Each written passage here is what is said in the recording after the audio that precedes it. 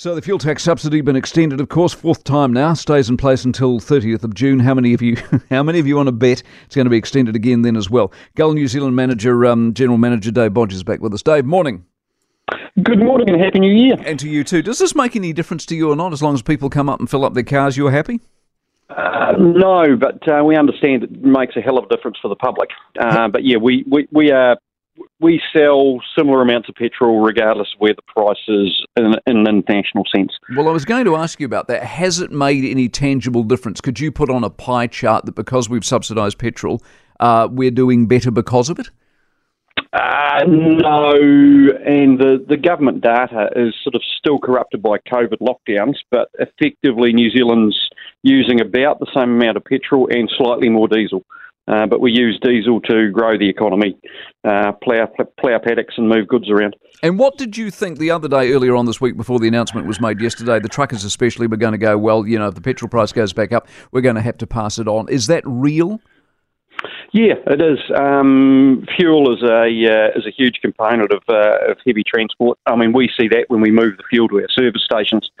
But it's they do need to unfortunately pass that on to remain whole. I don't want to get you into politics, but we had Megan Woods on the program yesterday, and she was busy telling us about the price of oil and all that sort of stuff. Should they have linked it to the price of oil? In other words, pre-war at 96 a barrel, peaking at 130 something or rather, back now at mid-80s. Should they have said when it gets back to 96, we're out?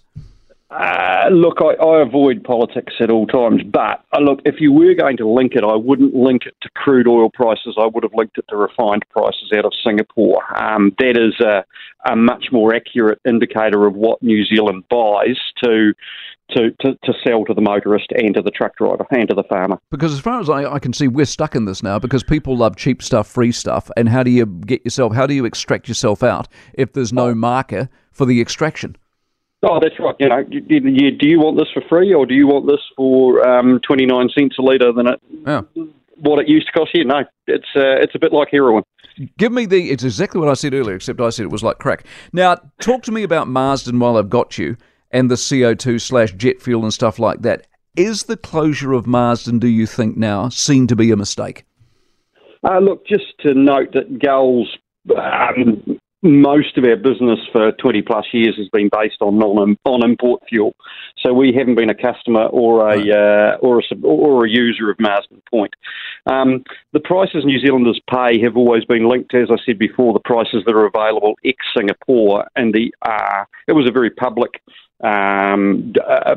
processing fee that was talked about by the then refinery. So oil companies put crude oil in, were charged a fixed fee, and then the oil companies actually set their prices, from our observations, on the prices that were set in Singapore for refined fuel anyway. So having a refinery wouldn't have helped the public, in my view. Right. Look, I'm not a chemist. I won't go near CO2. I love it in my beer, but... but that's the problem, Dave. If you haven't got CO2, you don't have any beer.